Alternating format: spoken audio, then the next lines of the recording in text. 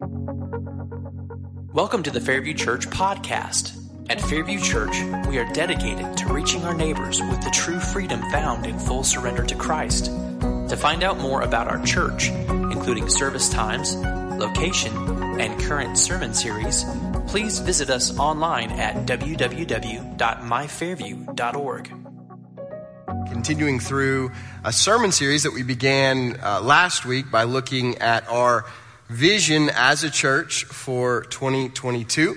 So our overall mission statement at Fairview Church is reaching our neighbors with the true freedom found in full surrender to Christ. So everything that we do is joined up in that focus. And yet each year we consider all of our vision statement and what it is that God would have us focus on specifically. Well, part of what it means to live a life of true freedom in full surrender to Christ is to live a life with impact. And so our focus this year deals with what does it mean to live a life with impact. And specifically, a life with impact deals with serving and giving and being an expression of the impact that God wants to make in the context in which you are living and serving. And so our specific vision for 2022 is to spend 22,000 hours as a church family this year serving in our spheres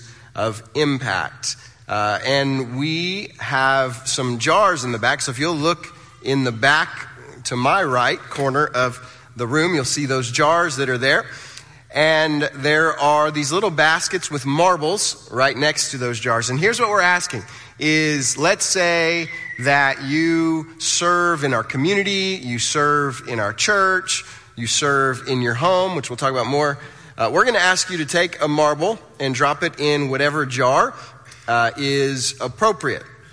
Now, our goal is not simply to have 22,000 marbles by the end of the year. Now that is wonderful and that is a measure of how well we've done. But ultimately our goal is to see the people who are part of the family of Fairview Church become servants. That we would represent our identity in Christ as those who are servants in our spheres of impact. And so that's the goal, right? That's very simply the goal. The byproduct of that, and what we do want to measure because it's what we can, is how many hours this year we spend in these particular spheres of impact. So our spheres of impact are our home, our community, and our church. And everybody who is part of Fairview Church has access to all three of these spheres. You have a home, and there are some level of people in and around your home. You have the larger community around us, and then our church family here. And there are ways to serve and make an impact in all three of those. And so that is our focus for the year. This morning, we are going to dive in for 2 weeks to a focus on the home sphere. So what does it mean to be a servant in the sphere of our homes? And that's what we're going to look at. And so if you would stand with me, we're going to read this morning from Philippians chapter 2, beginning in verse 3. Do nothing out of selfish ambition or conceit, but in humility consider others as more important than yourselves. Everyone should look out not only for his own interests, but also for the interests of others. Adopt the same attitude as that of Christ Jesus, who existing in the form of God, did not consider equality with God as something to be exploited. Instead, he emptied himself by assuming the form of a servant, taking on the likeness of humanity. And when he had come as a man, he humbled himself by becoming obedient to the point of death, even death on a cross. For this reason, God highly exalted him and gave him the name that is above every name, so that at the name of Jesus, every knee will bow in heaven and on earth and under the earth, and every tongue will confess that Jesus Christ is Lord, to the glory of God the Father. Would you pray with me? Holy Spirit, we ask that you would come now, that you would take these words that you've given us in the scriptures, that you would, by your power, plant them into our hearts and into our lives, in the specific ways in which they're applicable and that you want to work. And we pray that they would, in fact, bear fruit through us into our lives and into the people around us, all that we might bring glory to Jesus, our King. It's in his name we pray. Amen. So, in considering this, and I'm going to apologize because I'm going to have to jump backwards for our folks that are back there. So is it possible to go backwards? Perfect. I just wanted to see if they could do it. This is a picture I drew 2 weeks ago, but I think it's important to consider, and I don't know if you guys can you see, well, can you see this generally? Okay, well, I'll just pick it up and move it around. So we think about this vision, and we think about what it means to serve in these spheres of impact. And some of us may feel like, man, this is just something else to add to my life. I already have all these crazy things that are going on, and now you're asking me to come do something else, right? That's just overwhelming. And I want to begin by clarifying that we are hopefully not asking you to add a lot to your lives, but to add intentionality to your lives. That you would consider how you can move into these spheres of impact where you already are with intentionality to express the Christ-like servant-heartedness that we're called to. So that is the first element. The second is some of you guys may be like, man, like I just don't know if I have the energy. I don't know if I can muster this up. And that's where I want to clarify that's not something that we are asking you to do in and of yourself. This is something that is part of a larger way of life that we have been looking at. And I have drawn this as we began looking at the common rule and talking about our lives as vines. And this is something that we do find in the scriptures. And so when we think about a vine, the components that make a vine grow and be healthy are three. First, you have soil. There's dirt and whatever minerals are here. And then you have the sun, because every plant grows towards the sun, but also is receiving the light of the sun. And what I have referred to as the structure, right, which is the trellis. So this is based in three passages of scripture. First, the soil is Ephesians 3:16 through 19, which I think we have here, grounded in. We're grounded in the soil, and he says, I pray that you, being rooted and firmly established in love, may be able to comprehend with all the saints what is the length and width, height and depth of God's love, and to know Christ's love that surpasses knowledge, so that you may be filled with all the fullness of God. And so what is it that we are to be rooted and grounded in?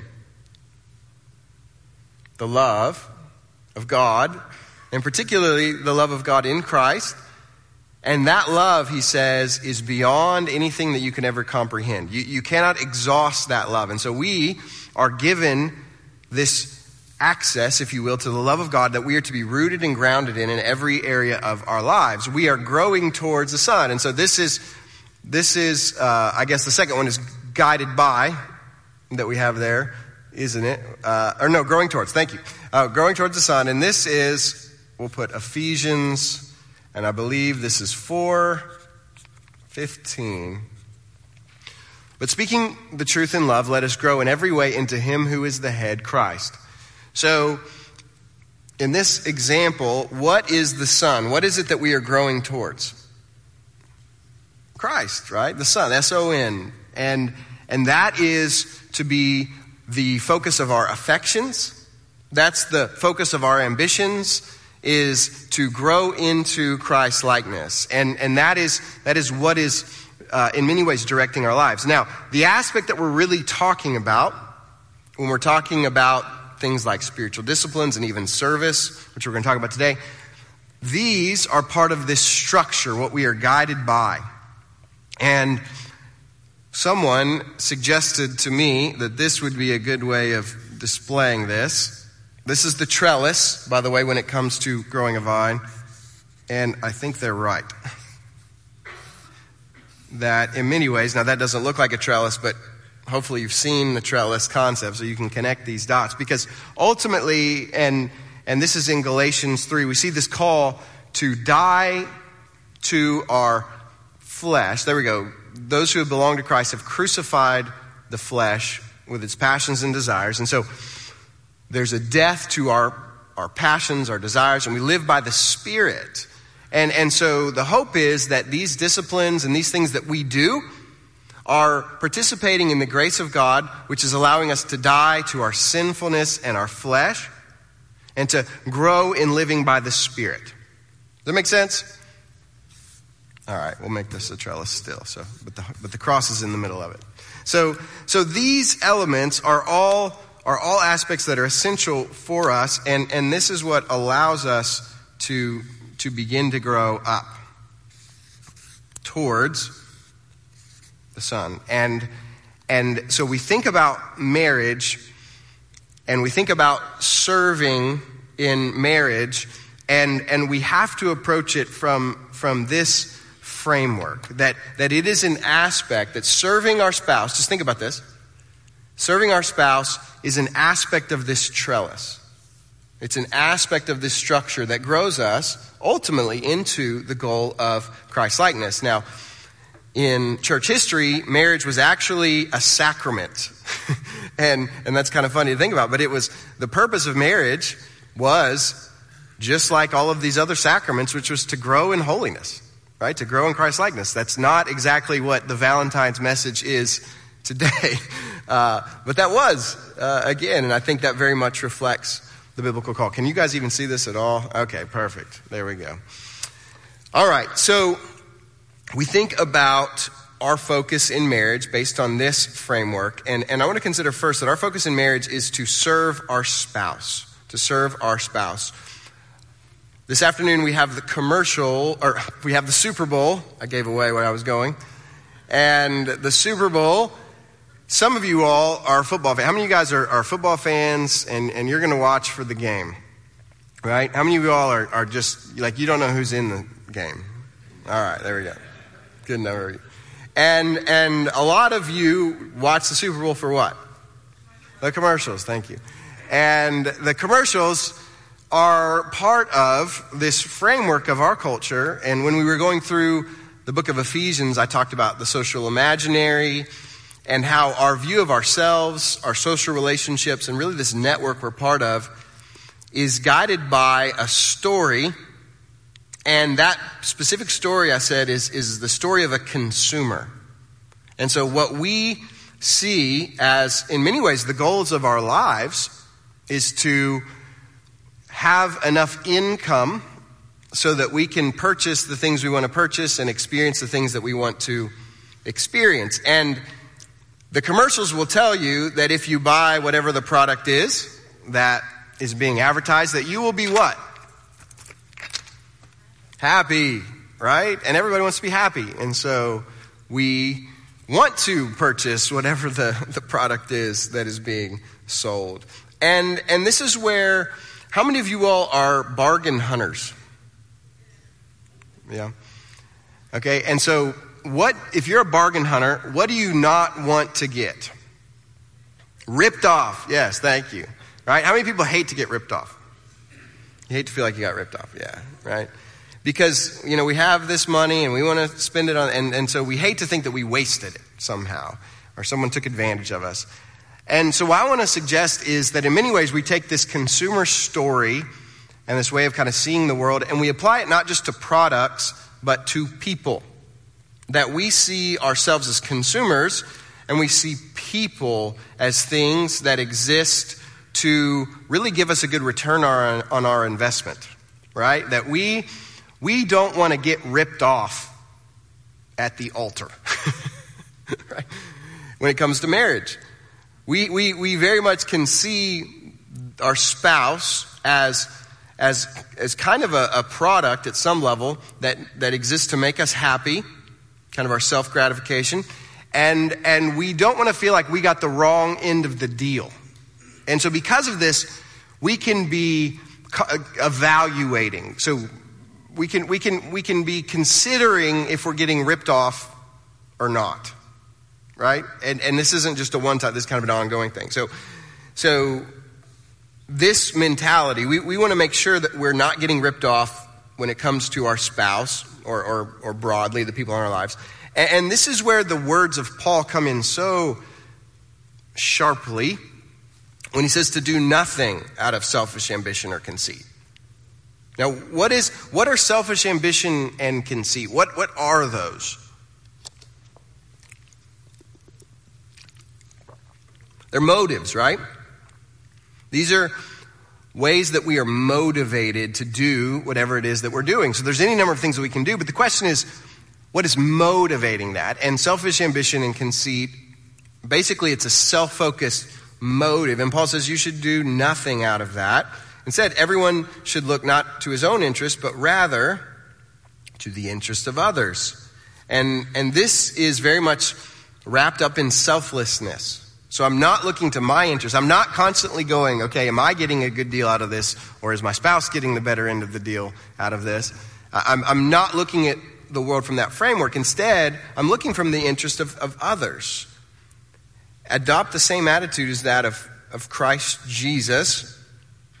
And we're going to jump a little bit because what is it that is the attitude of Christ Jesus, who, assuming the form of a servant, right? So if we're to have the attitude, the mindset of Christ, what is that going to look like? Well, it's going to look like the mindset of a servant.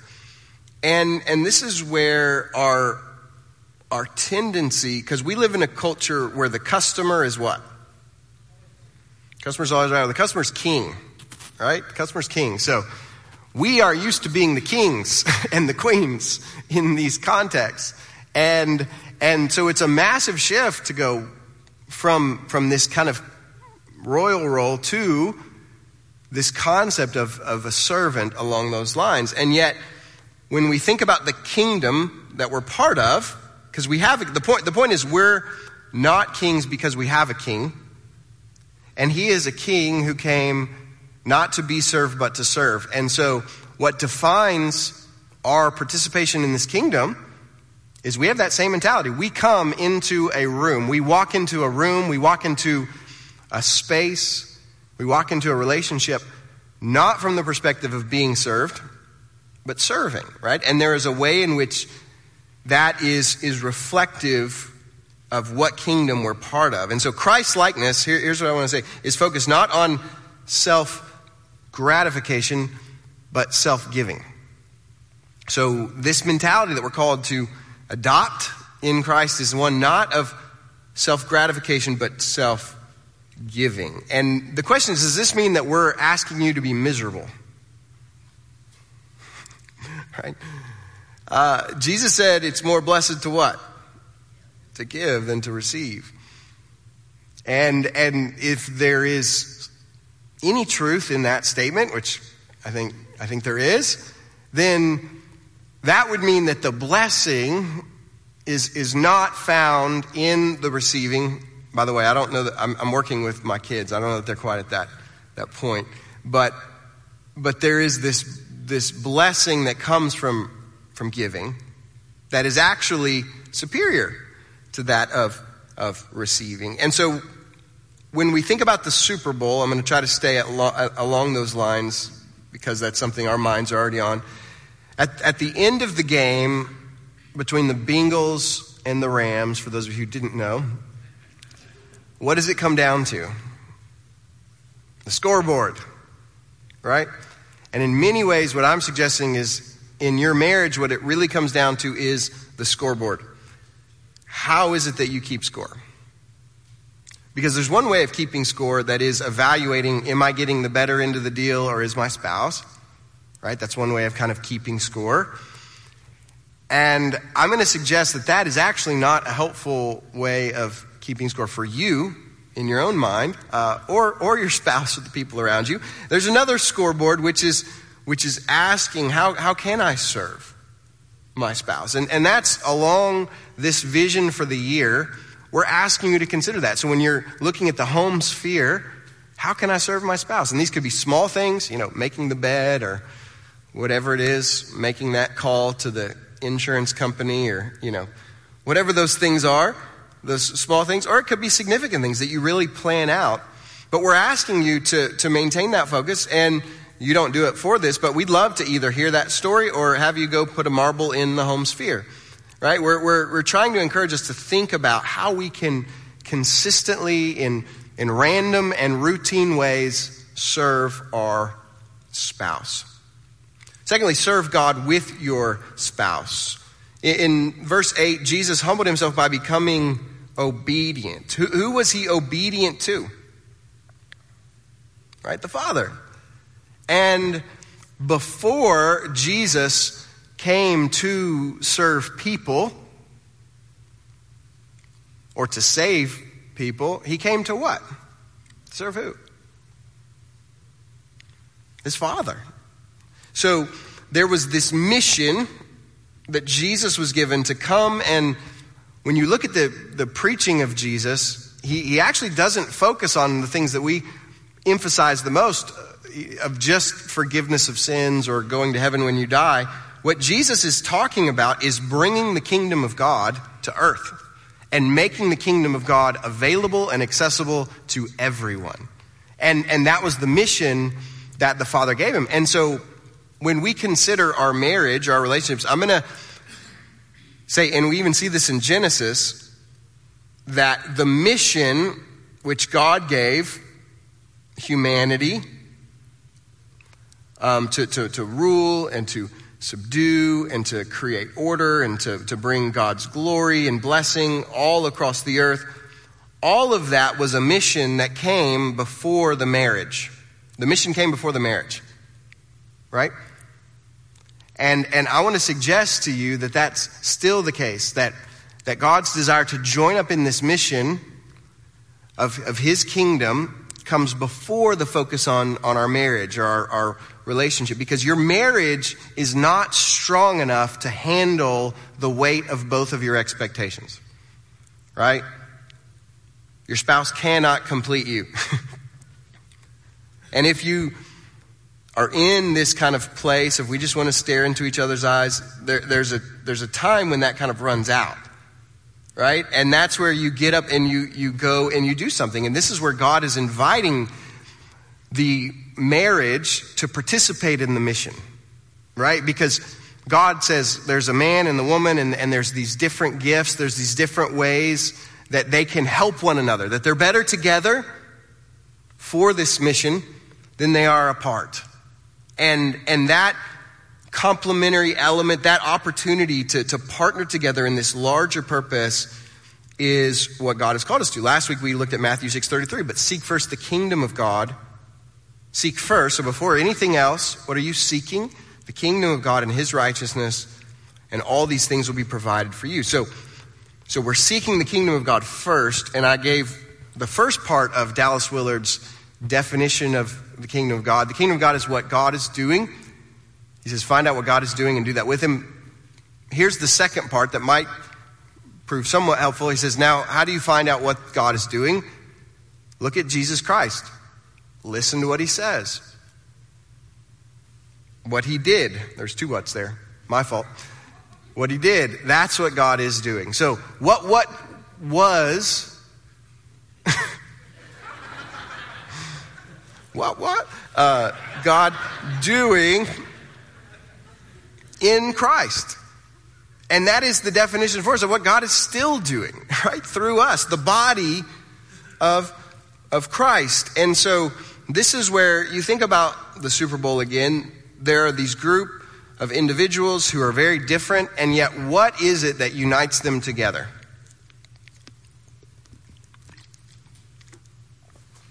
What do they want to do? Right? They want the trophy, right?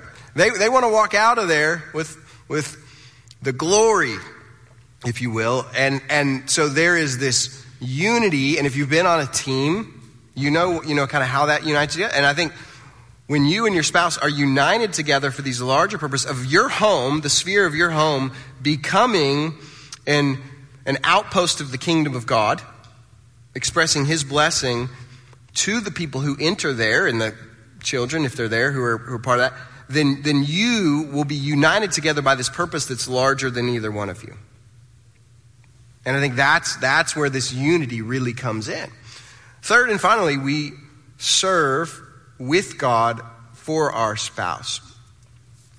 So Jesus humbled himself, we've seen through Paul's passage, and he took on this form of humanity, the infinite God becoming this finite human being. And then beyond that, he humbled himself ultimately how? Right? By going to the cross. By bearing the full weight of our sins and dying in our place. And he died the most agonizing, shameful, humiliating death that was possible on top, again, of bearing the weight of our sin. And so into this death, we find in verse 8, for this reason God highly exalted him and gave him the name that is above every name. So Jesus took upon himself this call to humble himself, to become a man, to die on a cross.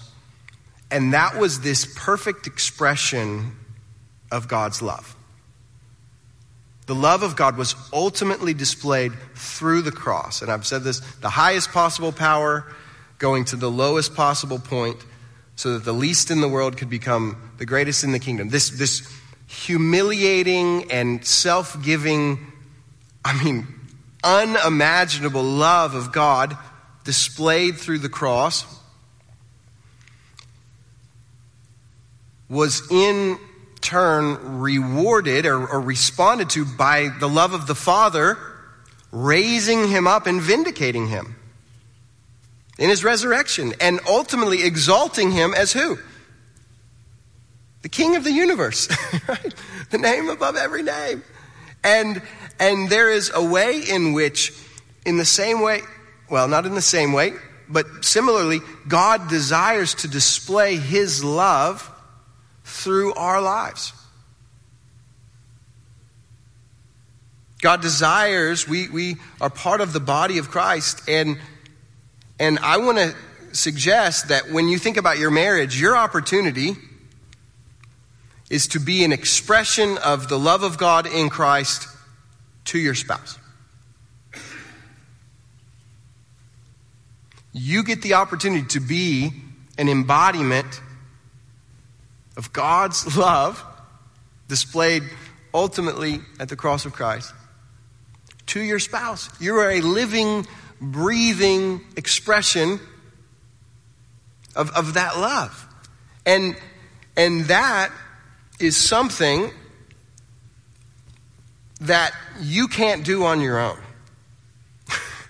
Right? Amen? Can you do that in your own power? Can you do that in your own strength? No, I can't. Not even close. And this is where God actually gives you his love in the Spirit. We saw baptisms last week. Those two beautiful girls were baptized. And one of the ways that baptism has been described throughout church history is being immersed in the Trinitarian community of love. That there is this eternal self-giving love between the Father and the Son and the Holy Spirit, and we are immersed into that because we, and Jesus talks about this in John, we receive this love that is between the Father and the Son expressed through the Spirit. We're brought into that. So we don't generate this, we receive it, but it is given to us not simply to be hoarded, but to be expressed, right? And this is what Jesus says. He says, God's invisible, nobody can see him, but how does he become visible to the world? This is what Jesus says. When you love others, the invisible God becomes visible in this way, and there is this glory that comes to Christ, because he's the one who's doing that. He's the one who's, ultimately your marriage is about what? Paul says in Ephesians 5. A portrayal of this love between Christ and the church. And so you are focused on bringing glory to Christ by rightly displaying his love in that way. And this is something that requires a death to yourself. In fact, it requires death to yourself every day, all the time. If you are to love your spouse, and maybe you've checked out, let's check back in for just a moment. If you are to love your spouse in this way, the Greek concept of agape, which is self-giving love, right? Agape, this love of God that is self-giving. Because do we have anything to offer God? No, not that we love God, but that he loved us and gave himself. So agape is self-giving love. If we are invited to express that kind of love to our spouse, there are all kinds of ways we're going to have to die to sin and to selfishness. And this is where we have the opportunity to grow more like Christ. I thought I was a great guy until I get married. Anybody else have that experience? Right? All of a sudden, you see how selfish you are. And there is an opportunity there. There's one opportunity that runs from that. And there's another opportunity to recognize this as God's grace through your marriage, to die to self and to live in the Spirit, to grow more like Christ. And this is where I want to bring this together, because I think all of this is an aspect, is part of this framework. I drew these are vines for a reason. Because what we have in these two vines, consider you, your spouse, as these two lives that are lived.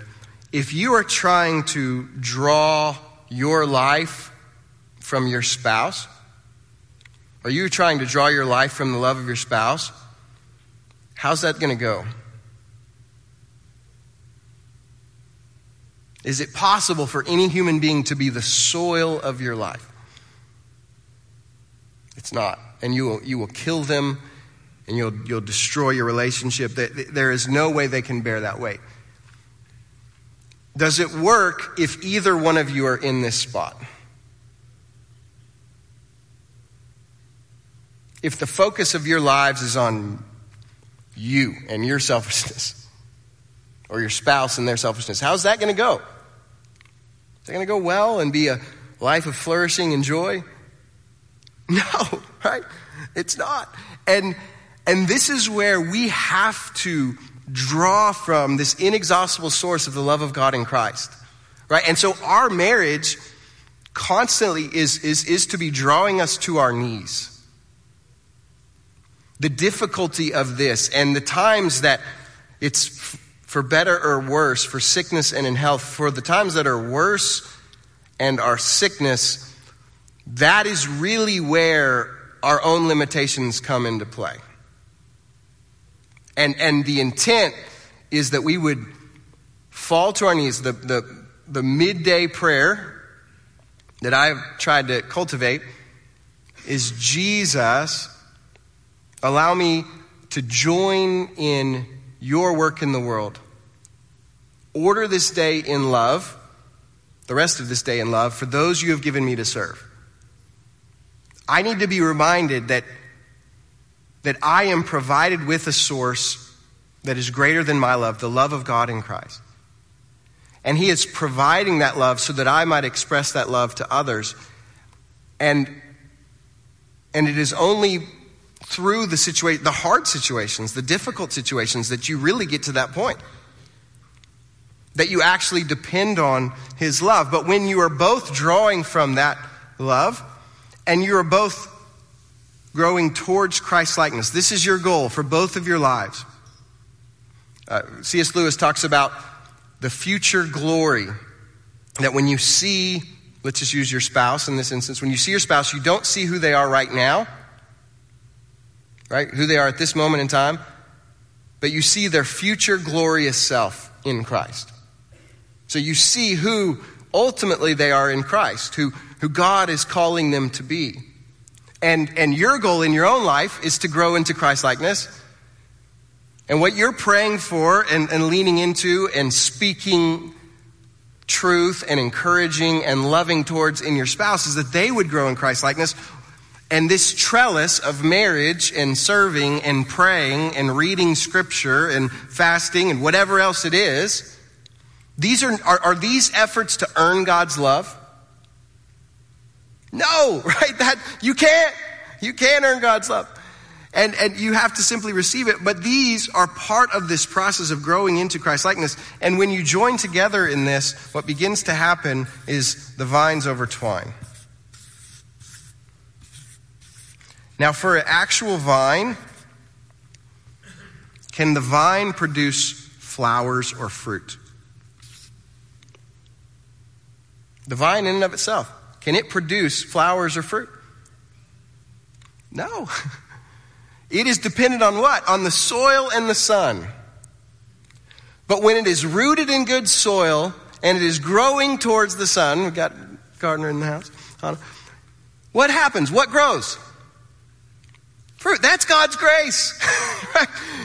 You can't do this on your own, but when you're rooted in God's love and you are growing towards Christ in this way, where you're seeking to order your life along these lines, the grace of God, Willard says, is like jet fuel, right? That this grace of God is provided for you because all of this comes together through your marriage and through the fruit of the Spirit, right? Displayed in your relationship. And who at the end of the day does this bring glory to?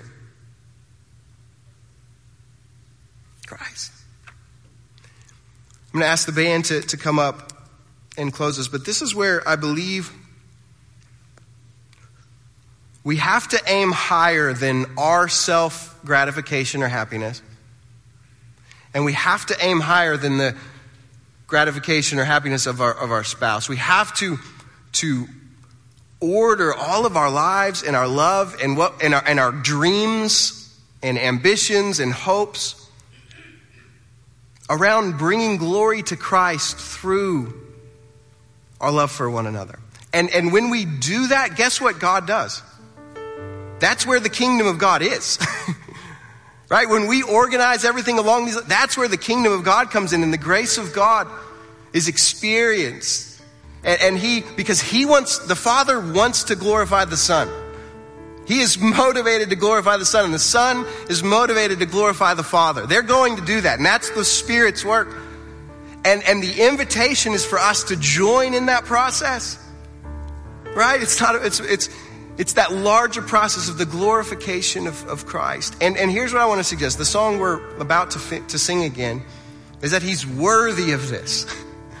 Because it's not easy, right? It's incredibly difficult. It's constantly dying to self. It's humiliating.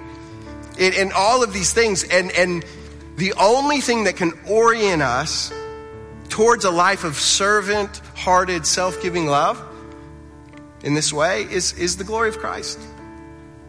And so I want us to consider that He is worthy of that kind of a marriage, and He is worthy of every part of our lives. Father, we thank You that You do not leave us on our own to try to figure out or will our way towards things like marriage, but that You have designed this perfectly, and that You have provided for us everything that we need for life and godliness through Christ. And Lord, when we come to the end of ourselves, would we believe that? Would we have faith that You really have provided us through Your Spirit within us everything that we need for life and godliness in our marriage and every other way? And so, Lord, would we put aside the consumeristic focus on just getting our needs met and allow us to experience the blessing of expressing Your love and serving our spouse and serving the people around us. And our desire is not just to have a happy marriage, although we believe that that comes through them. But our prayer and our desire is that our lives would bring glory to Christ. It's in His name we pray. Amen. Thank you for listening to the Fairview Church podcast. To find out more about our church, please visit us online at www.myfairview.org.